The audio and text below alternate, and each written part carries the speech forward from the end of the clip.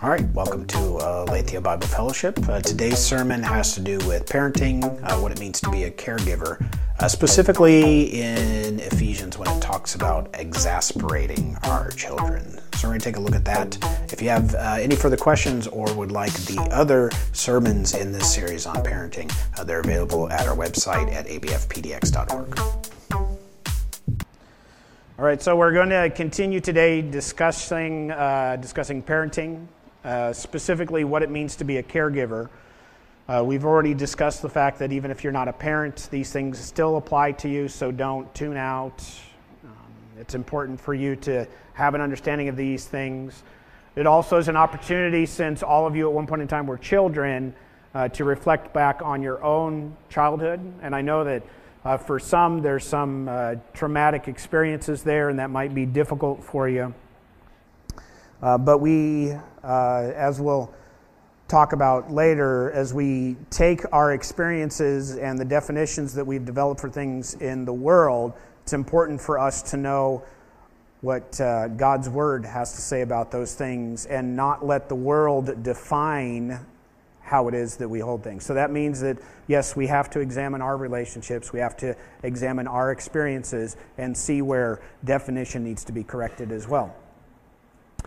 We have discussed the importance of overall parenting. It's not just how it affects the family itself, but how the family then affects the community around it.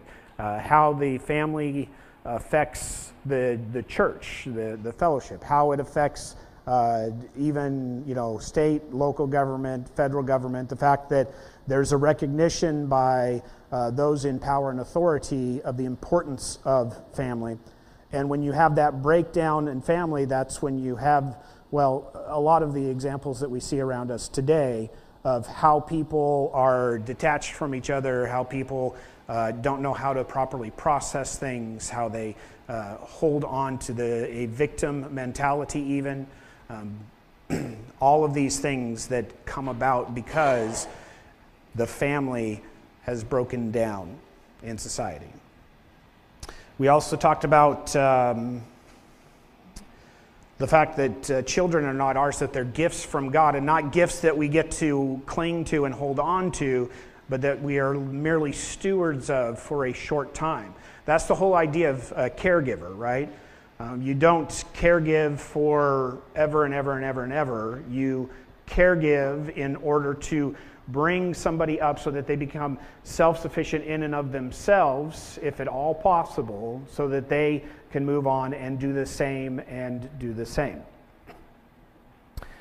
So today, we're going to continue to look at how it is that we pass on God's legacy instead of our own in that caregiver capacity. And we're going to look again at some of the verses that I brought up last week and continue to explore. Last week we didn't hit on these portions, and I promised that we would, so I wanted to make sure that we took care of them today. So we're going to talk about the instruction that's included from last week in Ephesians. If you remember, we read through Ephesians 6, verses 1 through 4. And we looked at what the instruction was for the children, what the expectation would be, and also the instruction for the father or for the parents. So Ephesians 6, 1 through 4 says, "Children, obey your parents because you belong to the Lord, for this is the right thing to do. Honor your father and mother. This is the first commandment with a promise. If you honor your father and mother, things will go well for you, and you will have a long life on earth. And fathers, do not provoke your children to anger by the way that you treat them. Rather, bring them up with discipline and instruction that comes from the Lord." So we're going to touch on that last part, right? The verse 4. But in order to do that, I also want to look at a verse that echoes that same type of sentiment. So you have Ephesians 6, verse 4, but you also have Colossians. So if you turn in Colossians to chapter 3, verses 20 and 21, you see the same type of statement that you saw in Ephesians. So Paul writes in Colossians 3, 20 and 21, "Children, Always obey your parents, for this pleases the Lord. And fathers, do not aggravate your children, or they will become discouraged.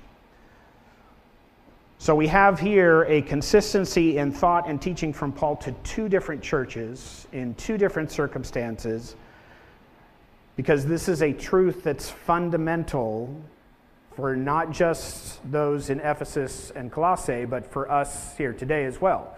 This is a truth that doesn't exist only for one community, as it were.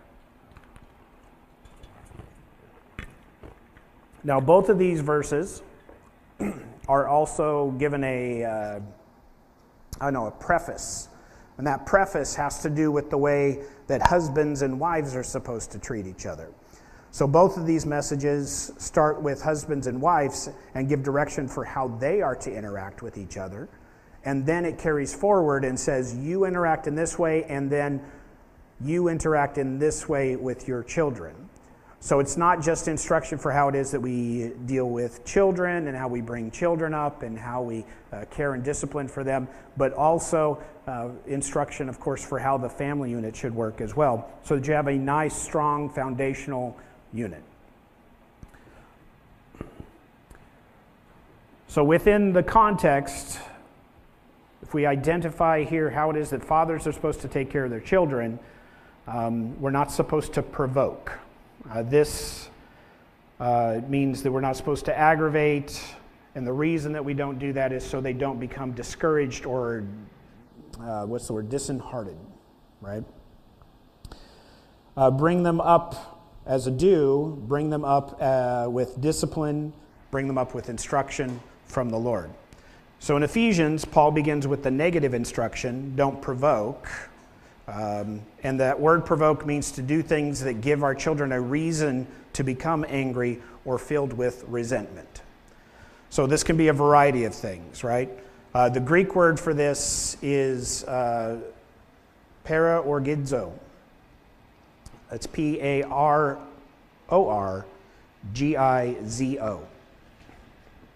And that is that idea of provoking, angering, exasperating. And in Colossians, Paul uses a different word. The word to parents is to not exasperate your children. And this is the word erethizo. So similar type of ending with both of those, and that's spelled E-R-E-T-H-I-Z-O. And that means, of course, also to stir up, to provoke, to irritate, to exasperate. So similar concepts, different words that are used for those, but they're both headed the same direction with that. Failure to obey this can cause children to lose heart, to become deflated in how they look at the world. The idea is that the term to be without courage or spirit comes into play. It's the sense of being listless, sullen, discouraged, despairing. When the family unit breaks down, when you are provoked or exasperated for one reason or another, it's easy to lose all sense of confidence in anything, right? The family unit is the first truth that we come to understand, right? This is where we enter into our understanding of what relationship looks like. It's where we begin to learn where our safety comes from, where we develop trust, where we develop those first true relationships. And if those things are broken, if they're not in proper context, if they're, I guess broken is really just the best word for it, right? Then that's going to cause issues and a breakdown with the family. So that child's relationships from there on out are going to be affected by this type of despair or deflation of attitude and of confidence. How they interact with others, how they interact with a church body, how they interact with authority in general is going to be marred by this. The lens is scratched. and everything is blurred and out of context. So when Paul is writing these things, I have no doubt that he's seen some pretty harsh treatment because, you got the Roman Empire going on. And the Roman idea of family is this idea of patria potestas, right? It is the power of the Father. The power of the Father to control the lives of those in their family. This includes their children and how it is that their children are treated and the kind of recognition that their children get as well.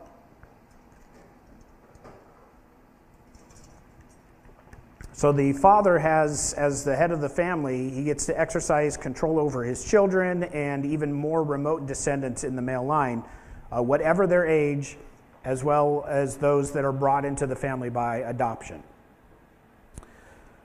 Often children were treated as slaves. If they weren't the first in line, the one that would be carrying on the name, then they were not as valuable for the family. Their purpose was then to be sold off to other families, maybe, that didn't have a first male descendant, or possibly, obviously, married off to another family. It didn't matter what the child's reaction to these type of arrangements was. This is just how it was. So Paul, with those things in mind, gives instructions to Colossae and Ephesus that this is not the kind of power that you should be wielding in this way.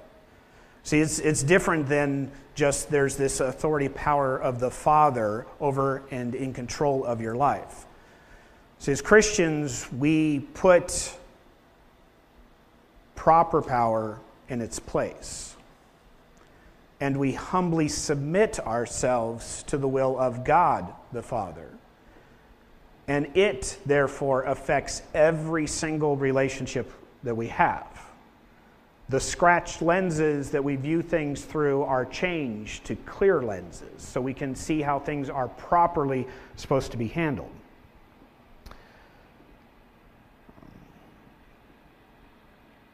So we seek to not provoke our children. Now, what are some ways that we would provoke our children, right? You can be through, it could be through our attitudes, our words, our actions. It could be severe discipline or harsh treatment, being arbitrary in our instruction, because I said so. It can be because we don't follow through with our warnings, right? If this happens again, this is going to be the consequence. It happened again. It can arise from being unfair, favoring one child over another, either out of laziness or intentionally. It can arise from constant nagging without providing any assistance, or unqualified condemnation or humiliation of the child.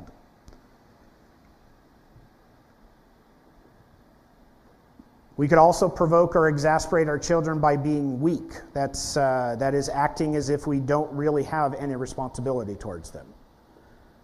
You'll figure it out.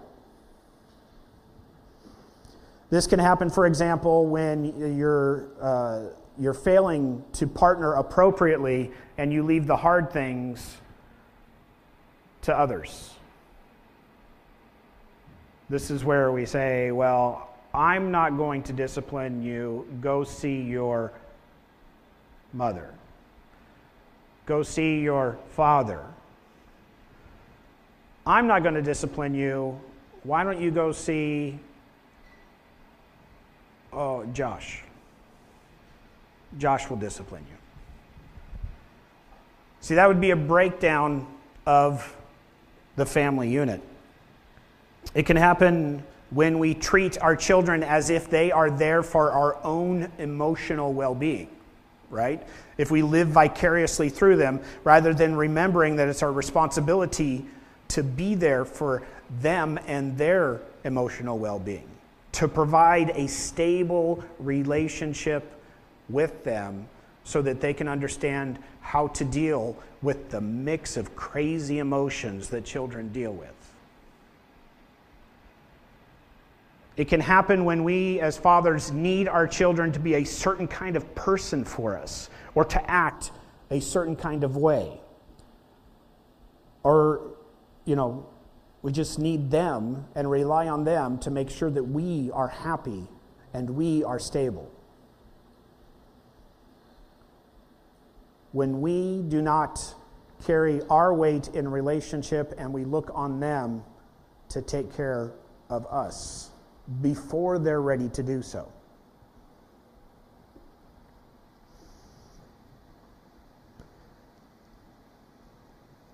Now, what we could do is we could be very legalistic here, right? We could go down and we can make this checklist of do's and don'ts.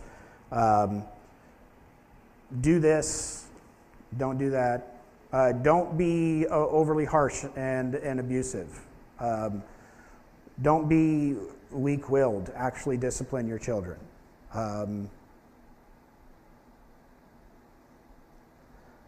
But that's not going to be ultimately helpful for us, and we don't see that that's how our instruction on what we're supposed to be doing in relation to our children is spelled out for us in the Bible.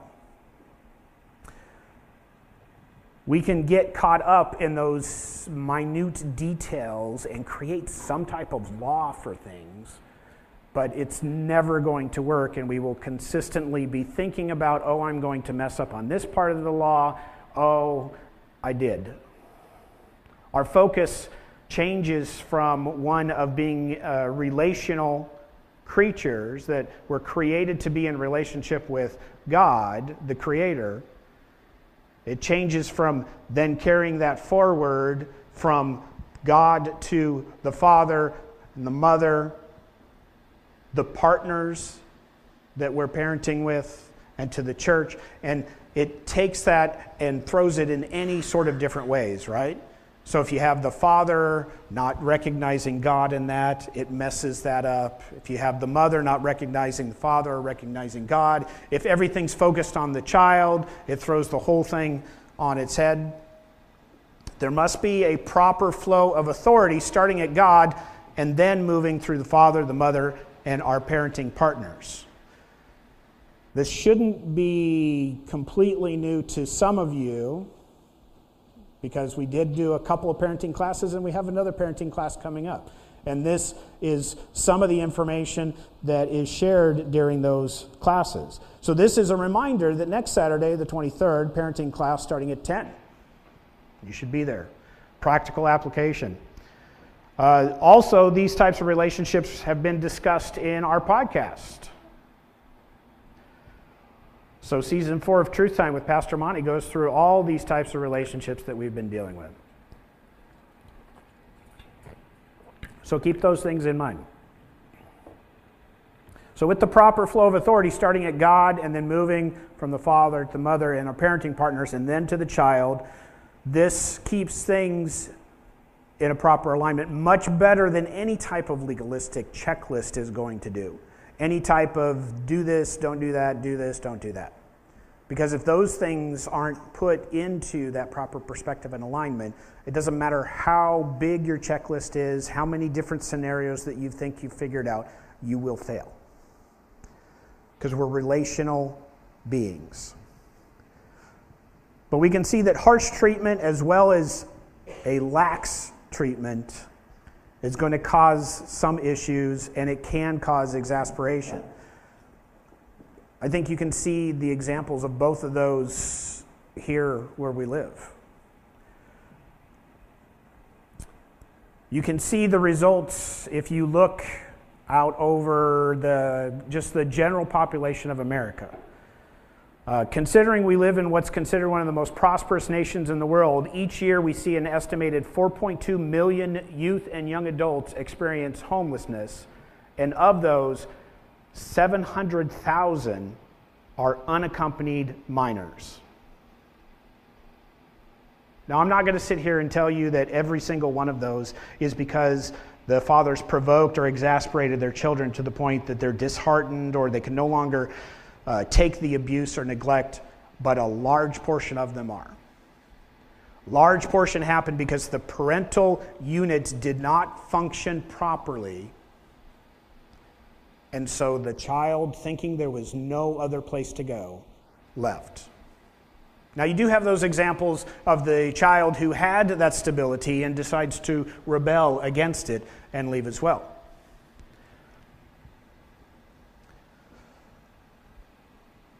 But I think that this figure helps to highlight the need for the proper flow of authority in our families because it puts things into the proper perspective for that child so that they understand how it is that they themselves are going to be living their lives when they leave the nest, as it were.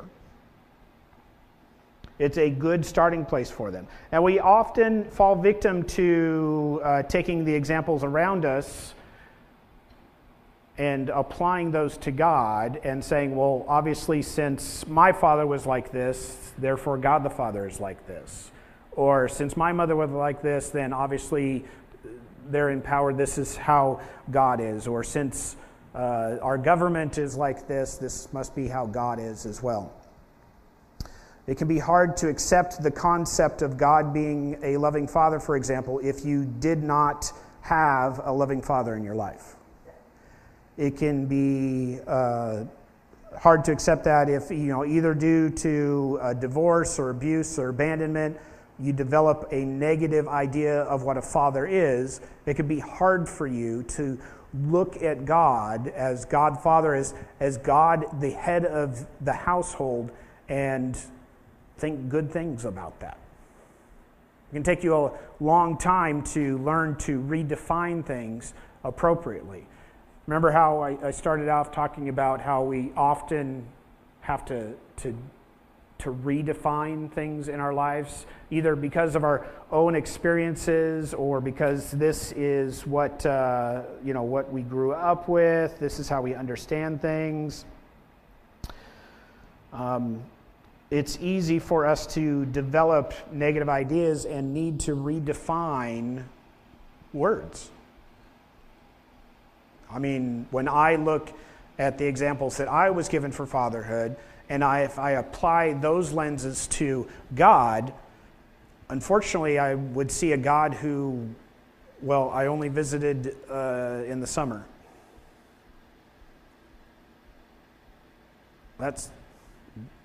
God doesn't just have visitation rights.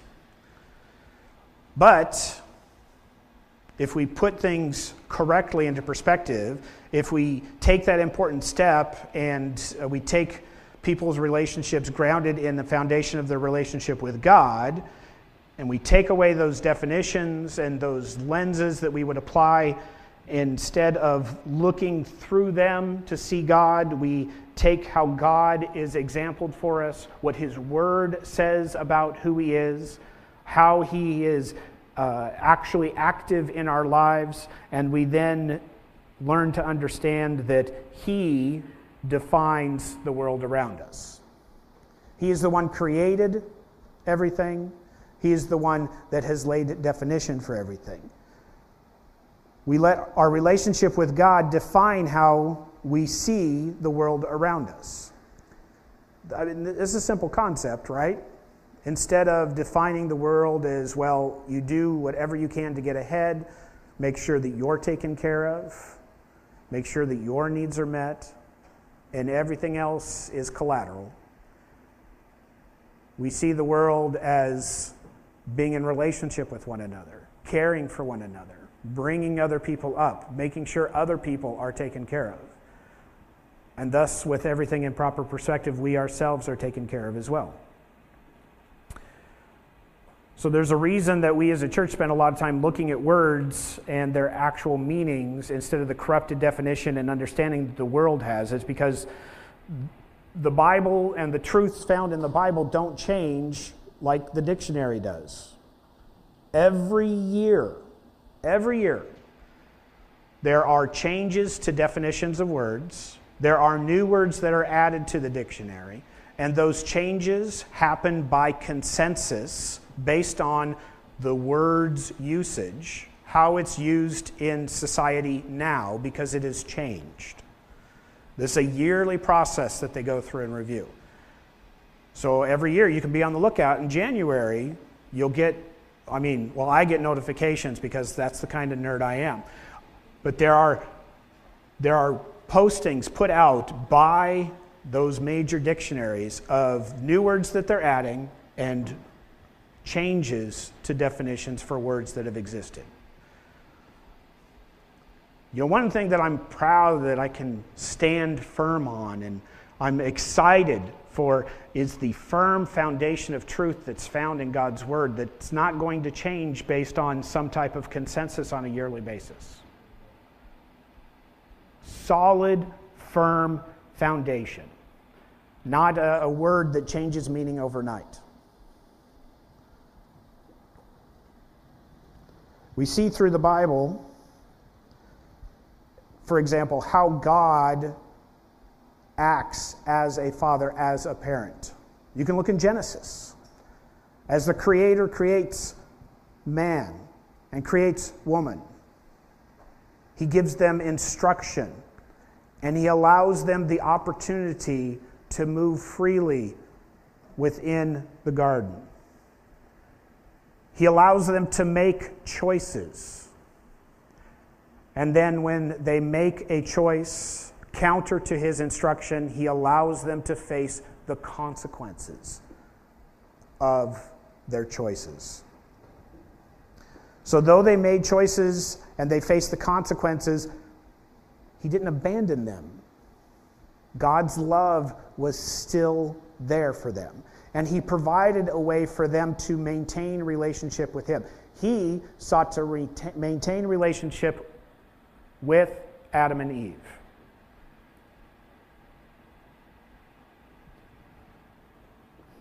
In addition to that, there's a couple of, there's more than a couple, right? There's tons of stories of how God interacts with man, of how God calls out to man, how He appropriately parents man. But there's two stories that I think kind of speak to this idea of exasperation, or at least in my mind, when I read through them, I understand more this idea of exasperation through two different type of perspectives. One is the story of Absalom. Absalom is David's son, one of David's sons. So in this first story, there's both parent and child that make mistakes.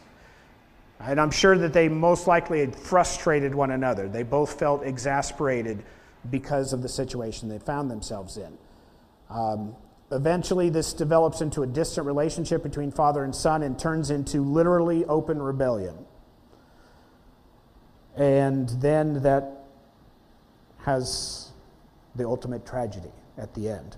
So the story of David and his son is found in 2 Samuel. And it's a long story. It's several chapters, so we're not going to read through it. I'm going to give you the James overview. So keep in mind, if you want the full version, please turn to 2 Samuel and read through that. I do recommend that because it is good reading there for you. Now, King David, of course, is celebrated as a man after God's own heart, but he also has some flaws, right? He wasn't perfect in that. You see, David, while a great king, was not a great father. The trouble starts when he lusts after Bathsheba and brought her in the palace and slept with her and then sent her home, and then a short time later received word that she was pregnant. You're probably familiar with the story if you've ever been to Sunday school. Now, in an effort to cover up his sin, he arranges to have her husband, Uriah, sent back from the battlefront, but he refuses to sleep with his wife while the troops are in the field. So David comes up with another plan. Since he wouldn't do that, then he's going to have people place Uriah at the front of the battle where he will most surely be killed. But there's more after that story, right? Sometime later, one of David's other sons, Amnon, rapes his half-sister Tamar. And though David is aware of this incident, he apparently didn't do anything about it. The Bible doesn't show anything happening directly from David's order in that. But Absalom, David's other son, did something about it. Angered at his sister's disgrace, he killed Amnon. So you have one son killing another son. Then he feared for his life, so he fled into the wilderness. And David, again, isn't recorded as doing anything about this. And when Absalom finally returns to Jerusalem, where his father is king, he didn't receive any type of welcome or greeting. There was no forgiveness. In fact, David refused to meet with him at all. And a short time later, angered at his father's rejection, Absalom begins to build his own political power base within the city. He seeks after the favor of people and is leading, at a certain point, he's leading a full-scale rebellion against his father. He just puts himself in the place of where his father could or should be and says, well, you see how I have time for you even though the king doesn't? And he begins to win favor with people, and he starts his own rebellion. Now, David, in fact, at one point is forced to flee the city in disgrace, and basking in his victory, Absalom enters David's palace, goes up to the rooftop, and he sleeps with all his father's concubines, publicly shaming his father in a clear sign of open rebellion. You know, I praise God that my life is not this complicated. But I also praise God for the example that he's given us in these things. So the story of David and Absalom is a powerful example of what can happen when families fail, right? When things don't work the way that they should in a family. It's clear that David exasperated Absalom so that he felt that he needed to take over the duties of his father. He felt that there were no other actions. And so David himself also exasperates the situation by committing murder and adultery himself and teaching this as a, oops, I messed up, but here's my example. So Absalom is exasperated to the point where, seeing no discipline coming from David for Amnon, who's guilty of a terrible crime against his sister, he takes matters into his own hands. This is David who sought and received forgiveness from God for his own sins. He exasperates his son by refusing to extend any forgiveness then later to Absalom when he returns to the city, not even willing to meet with him. It's also clear that Absalom was disobedient to his father by taking matters into his own hands and killing his half-brother, fleeing the city to escape punishment that he knew would come from his crime. He failed to go to his father and ask for forgiveness, insisting that his father come to him, and rebelled against his father's authority by leading an open rebellion against the king. So neither father or son did anything to try to restore communication, much less a relationship. And the tragedy is they never had the opportunity.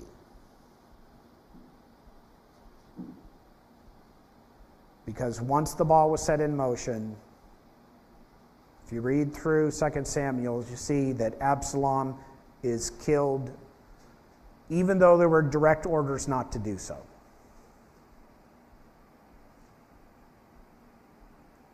Now, I'm not saying that your children are going to go into open rebellion and start a war with you, but I'm not saying that they're not either. Wars look a little bit differently. Rebellion looks different in this day and age.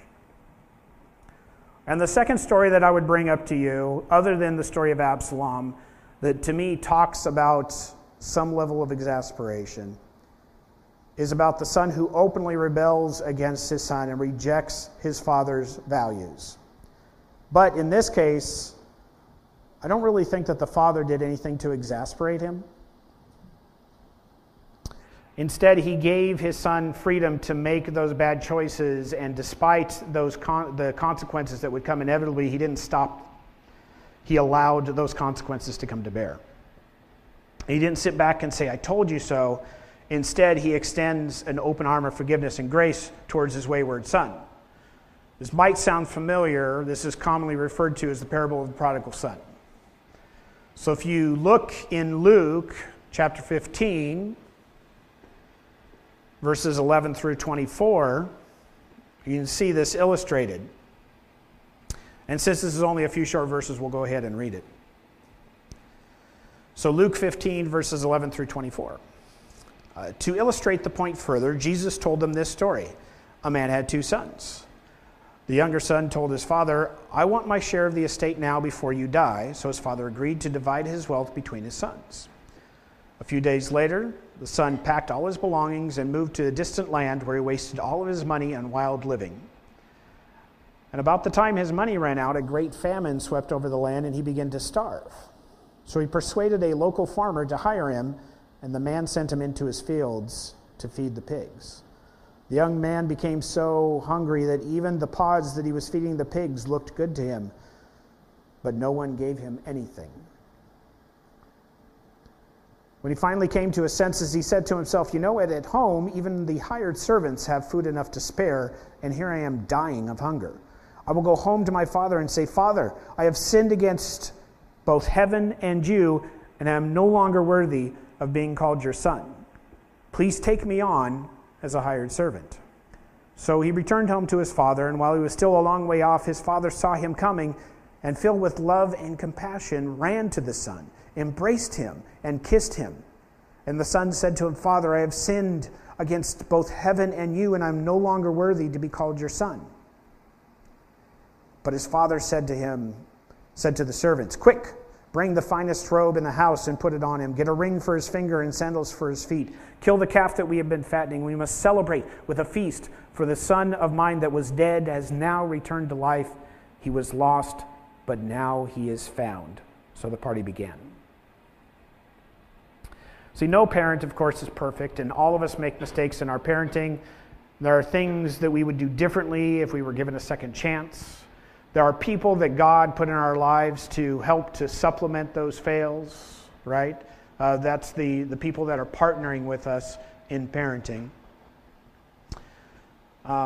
Perhaps it is that you've neglected your child's welfare by focusing too much attention on their public lives and not enough on their family lives. We don't talk about what goes on at home. This is the face that we show the public. Perhaps you've failed to show the proper flow of authority at home, and perhaps we're guilty of failing to administer appropriate discipline and correction when it is needed.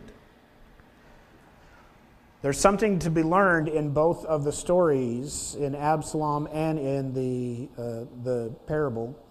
We're called not to provoke our children to anger, nor to exasperate them. And notice that we're told to do this, followed up with instruction on what we should be doing. It's a simple phrase. Simple thing that we should be doing. Bringing them up with discipline and instruction that comes from the Lord. See, this is an important clue how to avoid exasperation. It's about setting that proper foundation so that if they choose to rebel and if they choose to run off, they know that there is still safety to be found there. And when they return to us, we open them back into our family. With outstretched arms, we can run to them and embrace them. This gives us an understanding of a relationship that the children should have not just with us, but with God themselves. They should be taught and understand that, well, through the parents' example, that they have a personal relationship with God as well. so that eventually when they grow up, they can show that care and transfer it to their relationships and their family. Because we are caregivers of them for just a short while. It goes like that. It really does. I mean, seems like just the other day I was holding 2 girls in a Burger King because that's where I worked. One in each arm. Very proud papa for the first time. And today I'm forgetting their birthday's coming up on Wednesday. Huh? It's Thursday? Oh, man. See how quickly that went?